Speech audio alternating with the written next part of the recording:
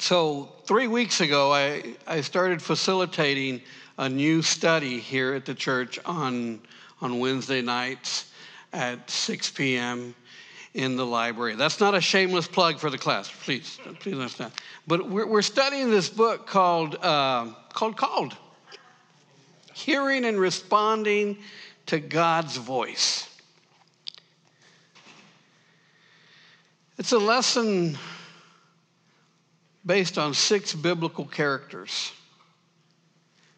6 ordinary men and women who God uses to do extraordinary things through by the power of his Holy Spirit, right?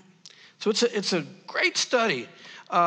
We've looked at Abraham, Samuel, and Esther over the last 3 weeks.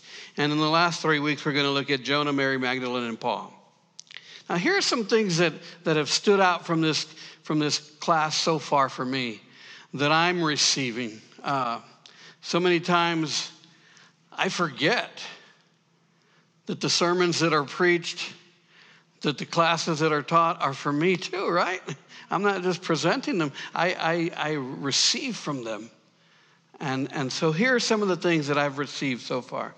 First, and I said this already, God uses ordinary men and women to do extraordinary things through them by the power of God's Spirit. God uses ordinary men and women to do extraordinary things through them by God's power. And some of the other things we've identified looking at the 3 characters we've looked at so far, we looked at the first week at Abraham. Abraham was 75 years old when God told him to leave his home, leave the land that he had been on, leave his family, take his wife and his possessions, and go to where God was going to send him. But God doesn't tell him where he's going to send him, right? He just says, go. And Abraham, at 75 years of age, gets up, says, okay, Lord, lead me. I'm going. God also promises to Abraham, or Abram at that time, who has no children, you're also going to have an heir. I'm also going to give you a son. 75, he says, yeah, okay, I can still rock it. I'm good. All right. 25 years later, Abram's 99 years old. Still no heir. And Abram's trying to say, hey, God, did you forget that I have no heir? I'm 99. And God reminds Abram, I told you 25 years ago that your descendants would be as many stars as there are in the heavens. From you would come nations. So a year from now, you'll see something different. Abram's wife, Sarai, is in the background listening to this conversation and does exactly what Janice just did. Yeah, right. Within the year, Abram has his son. Prophecy comes true. God provides, even when it seems impossible. And so what we learn from that is that you're never too old to be used by God. You're never too old. Those of you who are feeling, oh, I can't do this anymore, I'm too old. So long as there's breath in our body, so long as our lungs are working, so long as we're still alive, God can and will use you. God does use you.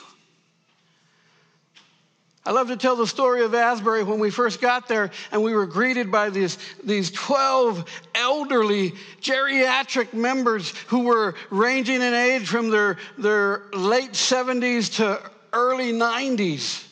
And there were only 12 of them. And when we started dreaming about what was possible, even before we did anything, the first thing that came out of their mouths was, we're too old. We can't walk up and down the streets with you. We can't go up and down stairs with you. We're too old. I said, no, you're not. You're not too old for drive-bys. And they looked at me, it's like, Pastor, we don't have guns. I said, not drive-by shootings, drive-by prayer. You're going to drive into this neighborhood, and as soon as you drive in, you're going to start praying for this neighborhood. You're going to start praying for the families in this neighborhood. You're going to start praying for the people in this neighborhood. And as you leave this neighborhood, you're going to start praying for them. And as you get home, you're going to start praying for them. And you're going to ask God to start making a way where there seems to be no way, and to start preparing the ground. And lo and behold, they started doing that. And guess what God did? He sent me Janet. And Janet and our Wesley nurse Celeste and a few others would walk out into the neighborhoods, start to meet people. But God was moving and working in that neighborhood because of the prayers of 12 elderly people. They were not too old. And so that's the first thing we've learned, that you're never too old for God to use you. And so then in the second week, we started looking at Samuel, the prophet, the priest, the judge. Samuel was born to Hannah. Hannah had trouble conceiving, and she's in distress because she's married to a man who has another wife who has plenty of children, and that other wife is like, I don't look like I got kids, you don't. Making Hannah's life miserable, and Hannah, in her distress, cries out to God, please give me a son. Give me a child, and I will dedicate him to you for all his life. And lo and behold, Hannah has a son, names him Samuel, and as soon as he's done weaning, dedicates him to the temple at Shiloh, to the priest Eli, for Eli to raise him.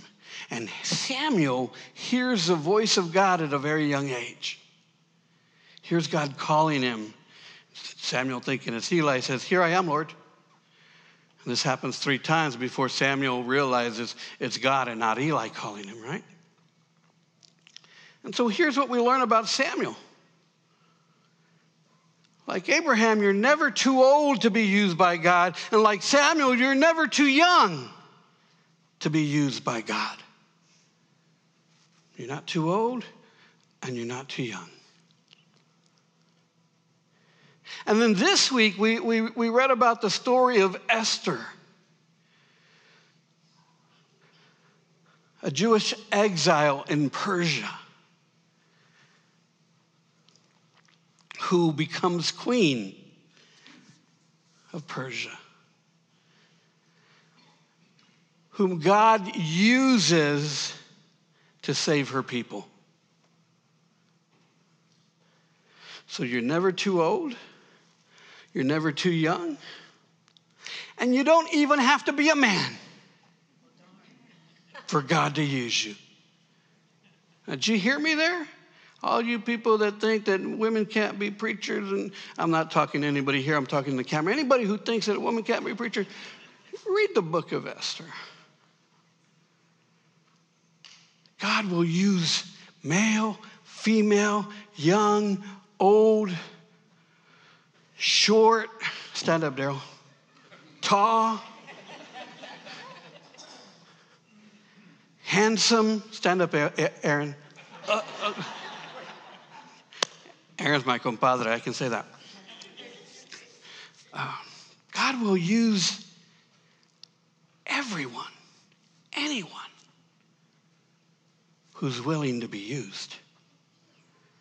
Because here's the thing, God is not going to force God's self upon you. God is not going to make you do anything. God is calling you. God is calling me. Ultimately, it comes down to this: trusting God. Will we place our faith and our trust in God?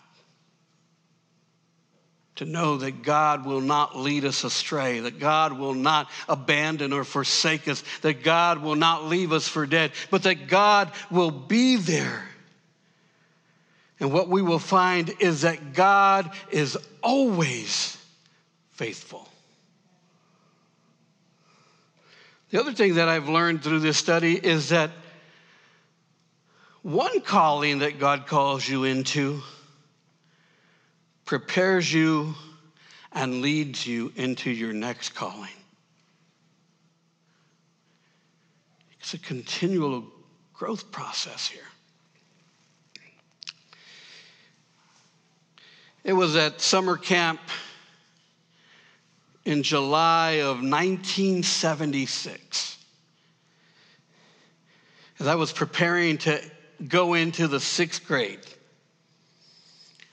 on a mountain, we were singing about mountains to start the service, on a mountain in Sacramento, New Mexico, where I first started to hear and think about God calling me. Truth be told, I had no desire to go to summer camp that year. I was too shy, I was too timid, I was too quiet, I was too reserved, and I was too insecure to leave home. And I begged my parents, don't send me. I don't want to go. But my mom wasn't having any of it. She threw down the gauntlet with her favorite Bible passage. And she said, Mijo, because she called me Mijo. Mijo, all you have to do is trust in the Lord with all your heart and lean not on your own understanding. Acknowledge him at all times, and he will lead you down the right path. That lady didn't give me any chance of staying home. After that first year, I went back willingly every summer until I graduated from high school. And each year I sensed that God was calling me. Then I would leave the mountain, get back to normal life, and let the busyness of life distract me from hearing God's call. But in 1997, some 21 years later, God called me and Diane to leave our jobs, our home, and our families to begin pastoral ministry. And we both said yes. I'm reminded of what my mother told me 21 years earlier. Robert, all you have to do is trust God with all your heart and lean not on your own understanding. Acknowledge God at all times, and he will lead you down the right path. Trust God with all your heart and acknowledge God at all times. So there are a couple of key words or phrases I want to look at from Proverbs chapter 3. The author tells us not only what we must do, trust and acknowledge who God is, but also how and when to trust God. So let's read that again from Proverbs chapter 3, beginning with verse 5. Trust in the Lord with a partial heart. No. Trust in the Lord, and here's the key word, with all, A-L-L, underlined, bolded, italicized, with all your heart. And sometimes acknowledge him. No. At all times acknowledge him. You see, my friends, our journey of faith is a journey of the all. Trusting God with all our heart and at all times acknowledging him. Trusting that God is with us. It's a journey consumed with trusting God in everything. That God is with us, that God is leading us, trusting that God will never forsake us, even when things don't go the way we've planned. But let's be clear and let's be honest. Trusting God at all times with all our heart is not always easy. But for the believer, for the follower of Jesus Christ, the Spirit of God intercedes for us when we find ourselves falling short, when we can't commit to the all. God is there interceding for us with his Spirit. Because this isn't about guilting or shaming us into trusting God or following God, but rather it's about learning to extend grace in those times, in those moments when it's hard to trust God, when it's hard to acknowledge God. It's about extending grace to others and to ourselves. And in that grace, our trust in God begins to grow. My prayer this morning for each one of us